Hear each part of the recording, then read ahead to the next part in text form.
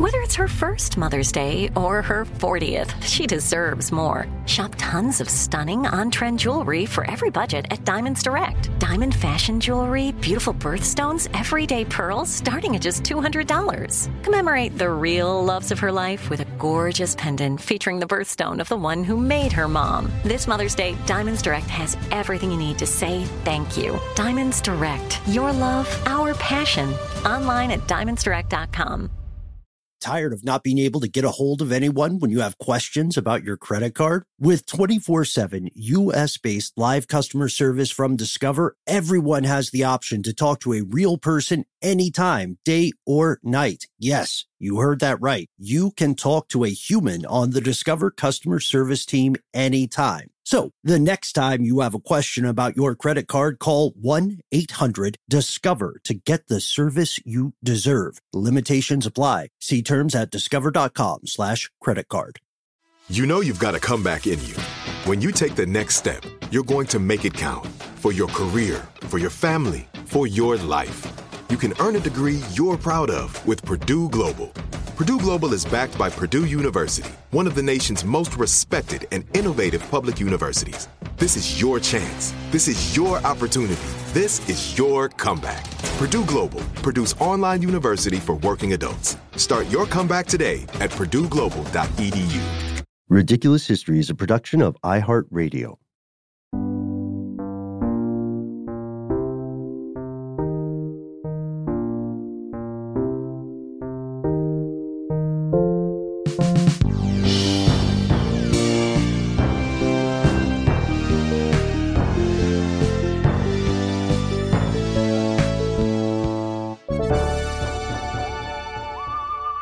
Welcome back to the show, Ridiculous Historians. Thank you, as always, so much for tuning in.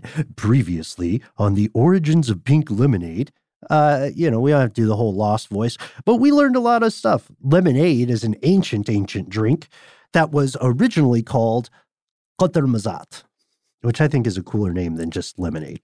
Yep, and it's also fun to mispronounce in 19 different ways. I think you got the spot-on pronunciation, Ben. But here, join us already in progress, where you can hear me waffle or flounder or any other euphemism for screwing up pronunciations. You're doing great. Thanks, bud. Clown Pants Lemonade. What are we talking about? It all goes back to a book by a guy named Harvey W. Root, written in 1921. The book has a long title, which wasn't unusual for books at that time. The Ways of the Circus, being the memories and adventures of George Conklin, Tamer of Lions. So, as you can imagine, Lemonade's story is kind of an aside here. That's right. And this guy, George Conklin, Tamer of Lions, as that amazingly convoluted book title implies, he actually had a brother as well. His brother's name was Pete, and he was sort of like a junior circus guy. He was running the concessions, but also was a tumbler on the side. And this was in Jerry Mabel's traveling circus. He was a well-known promoter at the time as well. And so like a tumbler would be sort of like a second-tier act, but a clown, maybe not the same as a lion tamer, but definitely would give you like a bump in pay. You wanted to get clown pay. If you were asked to be a clown, you wouldn't do that for nothing. And he was asked to become a clown because he already had the tumbling skills, clearly the comedic timing. And he was asked to kind of like upgrade his act and put on the clown shoes and the clown makeup and the clown tights. But he wasn't offered the corresponding pay. So Pete said no, absolutely not. He had his dignity, he had his standards, and so he just continued selling his own lemonade as he followed the circus around. Like a scavenger following soldiers at war. And I love the idea of like, I've done the work of a clown, I demand a clown's pay. I demand a clown's pay. It's true. I mean, it's hard work. Being a clown, you definitely have to have some skills. Not just anyone can don the clown makeup. You got to have the chops. So Ben, did you get the sense that he was like unofficial? Was he just sort of like a hanger on? Yeah, he was going like, it's similar to what we see happen with maybe religious pilgrimages of yesteryear or with traveling armies. There will be people who attach themselves to that large traveling group of people, and they can kind of swim in their wake. You know what I mean? So that's what Pete is doing. He officially leaves the circus, but he doesn't really leave the circus. It's like he leaves the circus and walks a couple miles away and then just starts following behind them. And whenever they're in town, he's also in town selling lemonade to people. So he just kind of goes independent and everything's going well until one day he runs out of water at the worst time. There's a line. More and more people are coming to get some of Pete's famous lemonade or whatever he called it. And so he calls on his old clown colleagues. He bursts into a tent and he sees his buddy, one of his old clowning friends, wringing out his tights into a bucket of water. Ew. Yeah, and the tights had a cheap dye. This is just the one version of the story, right? The tights were cheaply dyed, and so they left the water with a pinkish red hue. But that didn't stop Pete, man. He grabbed that clown pants bucket and he started selling the crowd strawberry lemonade. Ugh. Ugh. Yeah. And I mean, by the time he sweetened the pot of wrung out circus juice. Clowns sweat a lot. Yeah, I'm just saying, clowns sweat a lot. It's hard work. It's not good. So I'm sorry I had to coin the term wrung out circus juice, but it is what it is. I said what I said, and you can't put it, I won't take it back. But yeah, by the time he sweetened it with sugar, I would presume that he maybe added a little more than usual. But people didn't seem to notice. And it did take on this charming pink hue. And not only do they not notice, just like in the other version of the story with the Red Hots, it seemed to sell like gangbusters. Yeah. Apparently sales doubled on the spot. And according to Root, soon, no self-respecting circus would be without the novelty of pink lemonade. There are other versions of this theme. There's one that he found the pink tights of a female horse rider and took those and sold the water that she was washing those tights in as fine strawberry lemonade. And then there's another story that's pretty much the same thing with a different guy, a guy named William Henry Griffith, who was working at one of the largest circuses in the U.S. Also, in this one, and this is a little bit of a little too Final Destination for me, there were some pink tights that were blown from a clothesline into this waiting vat of water, which just seems like the odds against that are pretty high. And so you hear these variations, but after all the theories we've given you, which circus theory is most plausible? This is the best book title, I think, here, other than A Clown's Pay, which is a historical anthology I'm going to write. A series of linked stories. Anyway, Josh Chetwynd wrote a book called How the Hot Dog Got Its Bun, Accidental Discoveries and Unexpected Inspirations That Shape the Way We Eat and Drink. And he has some draft picks, right? He decided one is more plausible than the others. Tired of not being able to get a hold of anyone when you have questions about your credit card? With 24/7 U.S.-based live customer service from Discover, everyone has the option to talk to a real person anytime, day or night. Yes, you heard that right. You can talk to a human on the Discover customer service team anytime. So the next time you have a question about your credit card, call 1-800-DISCOVER to get the service you deserve. Limitations apply. See terms at discover.com/creditcard. Focus Features presents Back to Black. I want people to hear my voice and just forget their troubles. Experience the music and her story. Know this, I ain't no Spice Girl. Like never before. That's my daughter. That's my Amy. On the big screen. I want to be remembered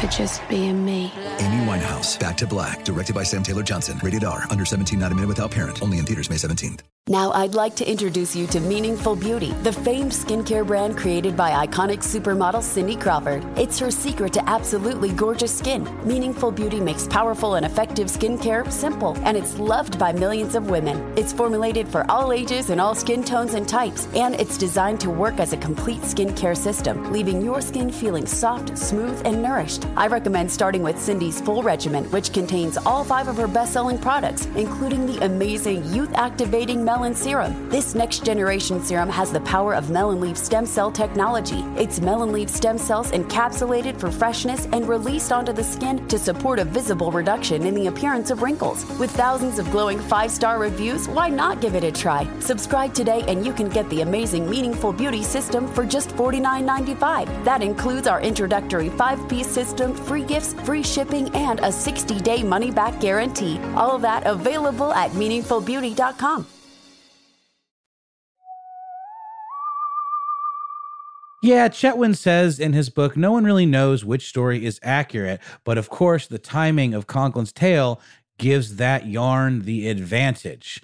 Because the cinnamon candy story was in the 1912 edition of the New York Times, and that article was written after Alot, who was the gentleman involved in that story, the concessionsman, had passed away, and it claims that he invented the drink as a teenager, which would make it around 1872 to 1873, 20 years after Conklin's story with the clown tights, the clown pants. So, and like we said, Ben, I don't feel like, I don't know, it was a novelty. Perhaps the cinnamon flavor wouldn't have been as much of a red flag as you or I might think, but it still doesn't quite ring true. Chetwynd in his book points out that both of the stories have, and we've mentioned this along the way, have these kind of like incredulous, sort of the stuff of legends kind of like rings to them.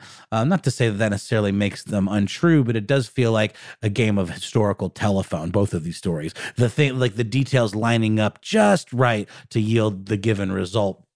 And the rest was history, as they say. So, yeah, both of those stories definitely continue to be a part of the kind of oral history of Pink Lemonade.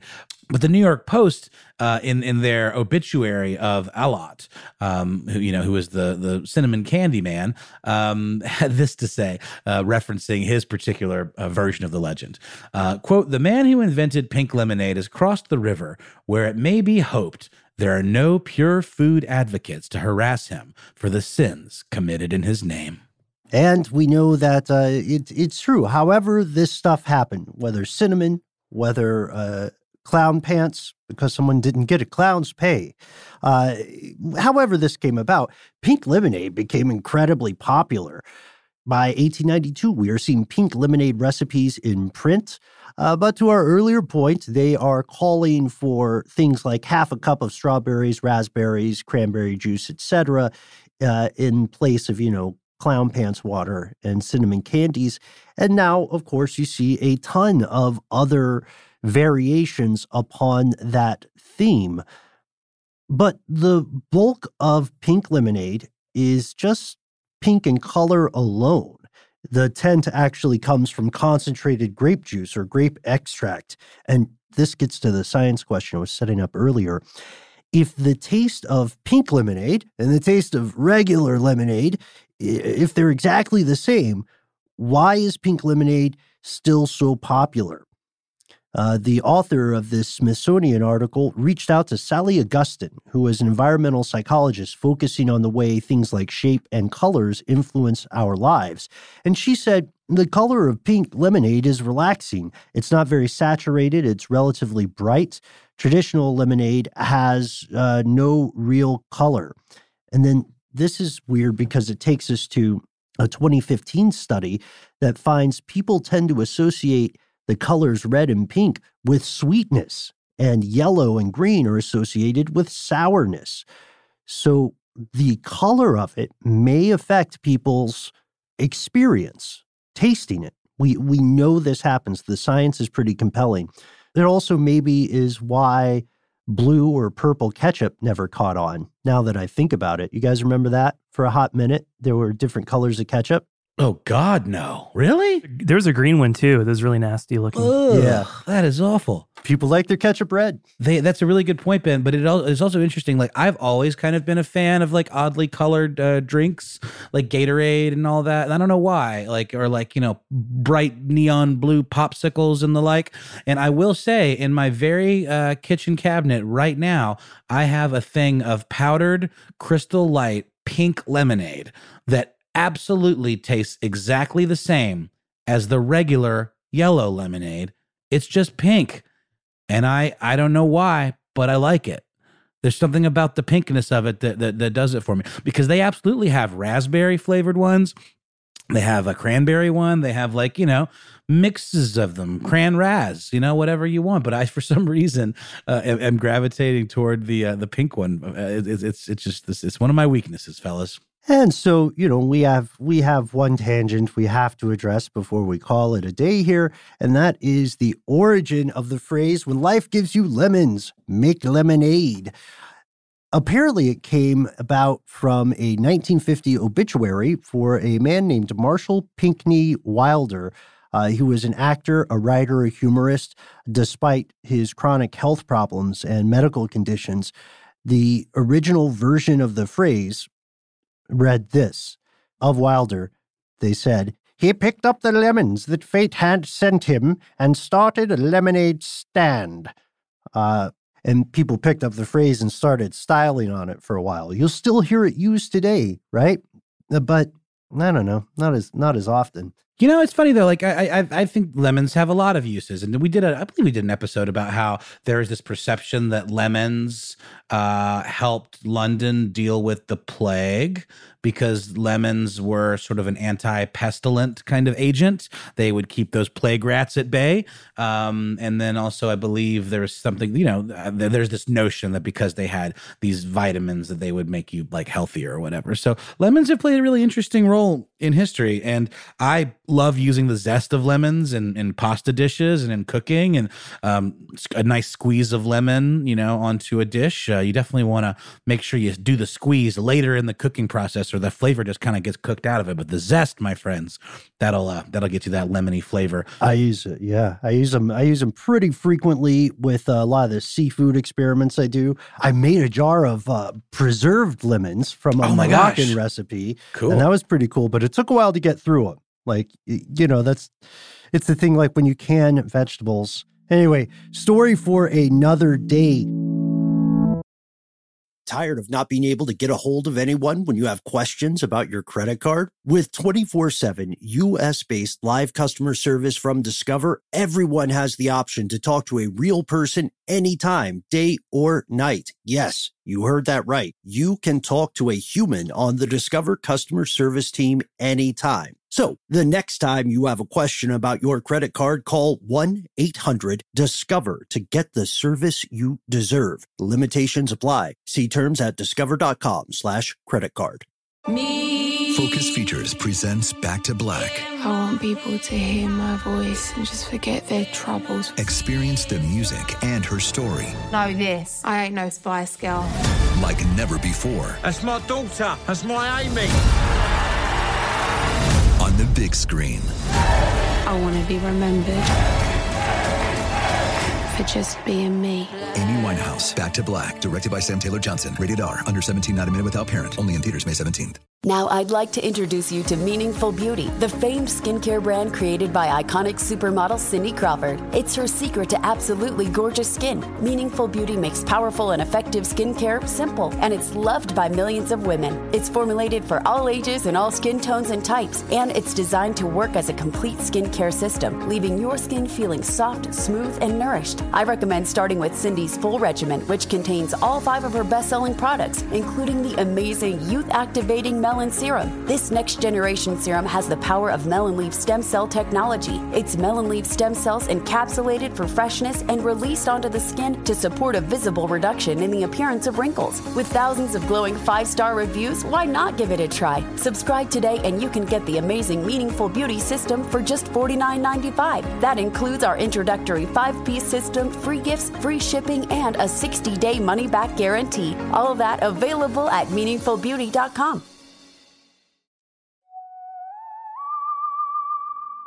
That's our show. We do so hope you enjoyed it. And shout out to anybody sipping pink lemonade while listening to this bizarre tale. Also, some of us in the crowd may be wondering what's really up with chocolate milk, because there are rumors about that stuff too. We'll answer them in a future episode. In the meantime, thanks so much to super producer Casey Pegram. Huge thanks to Alex Williams, who composed our...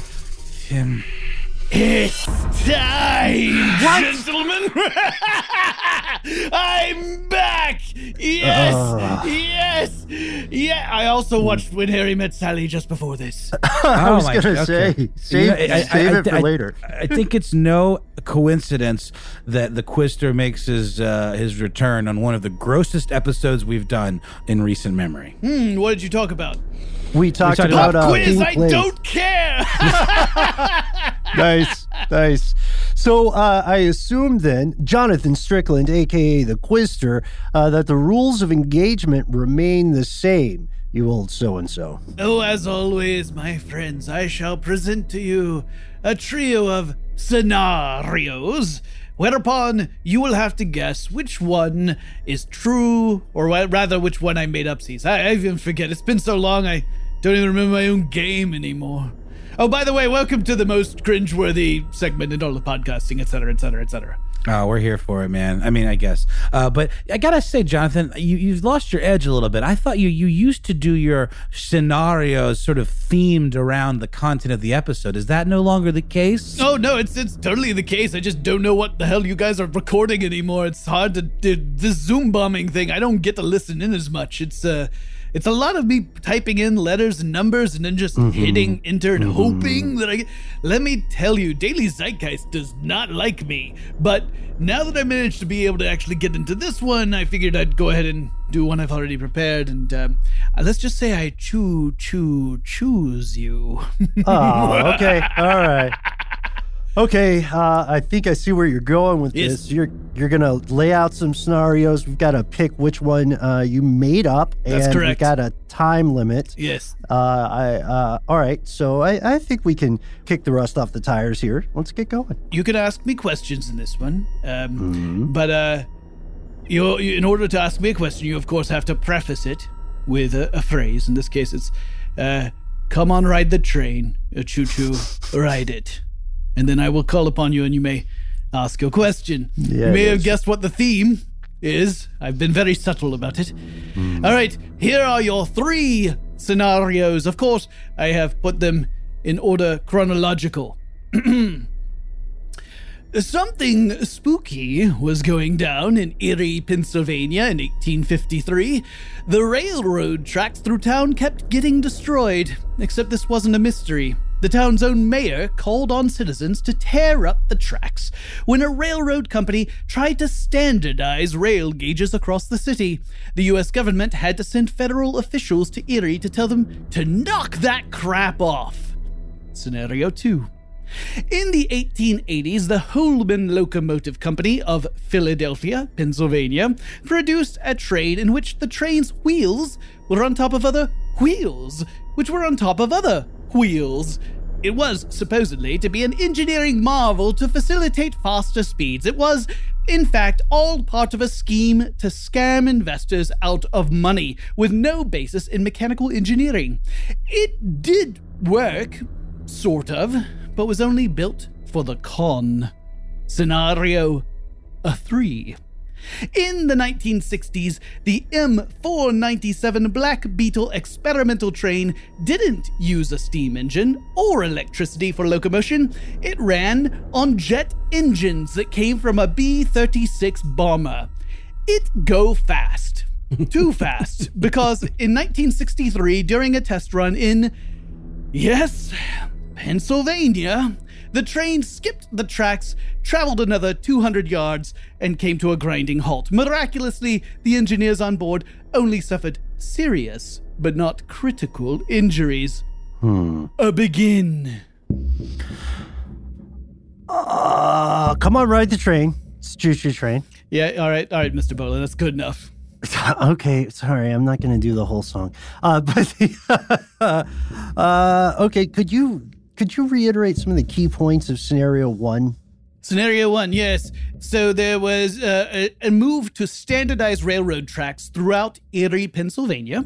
Okay. A railroad company wanted to make all the tracks the same gauge. Got it. And the mayor of the town objected to this and called upon citizens to rip up the tracks, which they did for several months until federal officials said stop. That sounds like the kind of horrible thing people would do.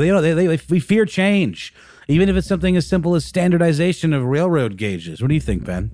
Yeah, I think that the thing is that I think scenario 3, it has the ring of truth from my car stuff days, but I don't remember the exact year because, Jonathan, you said 1963, right? I did indeed say 1963, Mr. Boland. I will say that I would not just fudge a year. No, we know. We're aware of your sinister tricks. What about scenario B? Wheels upon wheels. These are like what, double-decker wheels, or like an upper wheel and a lower wheel, like on a roller coaster track? Can you kind of explain? Come on and ride that train. It's the choo-choo. Come on, ride it. Woo woo. Yes, Mr. Brown. Yes, I get the gist of your question. Yes, if you think of like cogs in clockwork, right, mm-hmm. where you have one cog that turns another cog that turns another cog. So you have to think of 3 wheels because obviously if you have one set of wheels going forward, it's going to make the set of wheels underneath go backward. Then you had a third set of wheels, which would go forward. The claim was that this was to increase speed, but in fact, it was just hogwash. It was just made up so that people would spend money on it. The fact that you're explaining this in this level of detail leads me to think it might be B. You think B is the made it up C's? That's what I'm thinking because I don't know the exact timeline, but I'm pretty confident about scenario 3. And I don't know, man, maybe we're going to end up offending the good people of Erie, Pennsylvania. I mean, all 3 of these take place in Pennsylvania, so... That's true. The die is cast. Yeah. What do you think, Noel? You wanna lock it in, or you? Let's lock it in for B, baby. All right. Boom. Son of a... I win! Locomotive. I win. Oh, the locomotion is sweet this day, my friends. No, B is absolutely true. It was option 3 that was the made-em-up C's. What? Yes, so there was a train. It did have a B-36 jet engine that made it go fast, but it never jumped the tracks. There was never any accident. No, instead, what happened was they determined that this particular form of locomotion was far too expensive. It made no monetary sense. It worked, and it went pretty fast, but it didn't make any sense from the perspective of an investment. It would have been a waste of money. The first one, the Erie, Pennsylvania, the interesting thing about that was that the reason the mayor called upon citizens to rip up the tracks in what were called the Gauge War was because Erie was a stopover point. A train would have to stop and unload, and then everyone would have to get onto a second train to continue their journey because the train could not travel on 2 different gauge tracks. So Erie, Pennsylvania's, their economy depended upon people stopping. They had people who would unload the trains. They had hotels and restaurants that were all dependent upon this traffic. So it's sort of like when Route 66 became obsolete. Same sort of ideas that now there was no reason for people they could just go right on through Erie, Pennsylvania. So that was the story behind that one, and the other one was in fact just an investment scam. Well, I feel pretty down, guys, because I knew this sort of jet propulsion experimentation existed with locomotives and trains, and I knew the time period sounded about right. I guess I unfairly assumed that they would end in a horrific accident, which is, probably goes back to my lifelong fear of being attacked by a jet. which is always like right around the corner. I live in constant fear of being attacked by jets or corvids. You know, that's sort of my daily paranoia just walking through life. But thankfully we don't go outdoors as much as we used to. So, but then a jet could crash into my house, Donnie Darko style. That would be cool. Yeah. They're super nimble too. You know, that's what we need to talk more about the jet threat. I completely agree with you, Ben. Let's offline about that and maybe set up a campaign or a GoFundMe of some kind. I'm still stuck on the pain train. Pains, Trains, and Automobiles with Jonathan Strickland, aka the Quister. You got us, man. I'm not even gonna sulk about it. You really stuck it to us fair and square. I was doing a whole tech stuff about format wars, which is where I came upon the gauge war, and that just sort of precipitated the whole thing. I was definitely the one that very first said that one sounded real. It sounds like the kind of horrible thing people would do when they see a change a-coming and they don't like it. But yeah, you really capitalized on our own personal biases as human beings. Which means you'll have to come back on the show so that we can yet again expose our own biases. Although I think we both agree with each other on jets and the fear of change. Yeah, I'm not going to check the score. Don't tell me, Jonathan. I think we're all even. I think we're all even. It's a dead heat because you won last time. So you have to come back. Yes. And don't be such a stranger. Come back sooner, because it's been a while. Listen, you're asking me not to be stranger, and that's just a promise I cannot deliver upon. Oh boy. Da-da-da-da-da. So with this in mind, Jonathan Strickland, the Quister, you have won the day, but you have not won the war. Thank you for coming. You will return. In the meantime, where can people learn more about your work and your other schemes? Yeah, well, you can learn about all things technology over at the Tech Stuff podcast. It's pretty good. We've got about 1,300 episodes, so if you don't like the first one, just dig into the archive. And then, of course, you can follow me, John Strickland, over on Twitter, and pretty soon you'll be able to listen to a totally new podcast that also has me on it, coming out in December. So just keep your ears peeled for that. Is that what people do with the... I don't know. I don't go out anymore. I think you can peel ears or... I've never understood what eyes peeled means either. So why not just apply it to anything that one can sense with? Keep your hands peeled. That just sounds like something like a torture situation, which is appropriate considering who we're talking to right now. Thanks as well, too. Let's pick up the credits like this whole thing, like we didn't just lose. So thanks also to Casey Pegram. Thanks to Christopher Hasiotis. He's a real gem. And thanks to Eves Jeffcoat, our peer podcaster on This Day in History class. Alex Williams, who composed our theme, my neighbor, for his incessant leaf blowing. If I've seemed a little out of it today, it's because this dude has been blowing leaves for like 4 days straight. How can anyone possibly have that many leaves? I was very tempted to literally just storm outside in a huff and just say, "Hey guy, is everything okay? What's going on?" And I went through the same thing. I think I asked Casey to cut some of it when I had some very performatively loud leaf blowers there. But that's why I'm in the office today. I do also want to thank whatever genius invented the phrase, "a clown's pay." A clown's pay! That's it, man. That's all I've got. We'll see you next time, folks.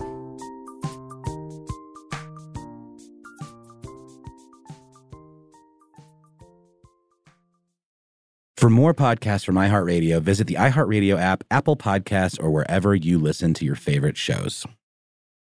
Tired of not being able to get a hold of anyone when you have questions about your credit card? With 24/7 U.S.-based live customer service from Discover, everyone has the option to talk to a real person anytime, day or night. Yes, you heard that right. You can talk to a human on the Discover customer service team anytime. So the next time you have a question about your credit card, call 1-800-DISCOVER to get the service you deserve. Limitations apply. See terms at discover.com/credit card.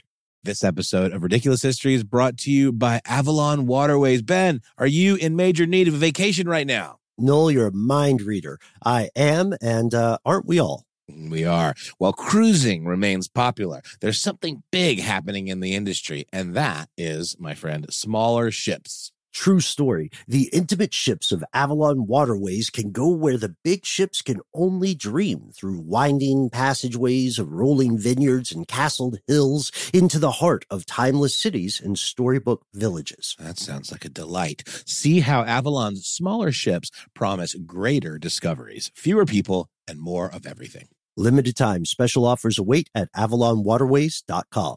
Top Thrill 2 is like no other course. 2 420-foot vertical speedways, 3 launches. All right, let's talk strategy. Copy that, driver. Go for maximum acceleration off the start. Roger that. You've got a short straightaway to push from 0 to 74 on the first vertical speedway. And what about the rollback? Rollback will set you up for an explosive reverse climb 420 feet in the sky so you reach 0 G's in total weightlessness. 420 feet of straight-up speed. Let's get it. Top Thrill 2, the world's tallest and fastest triple-launch strata coaster. Get your tickets at cedarpoint.com.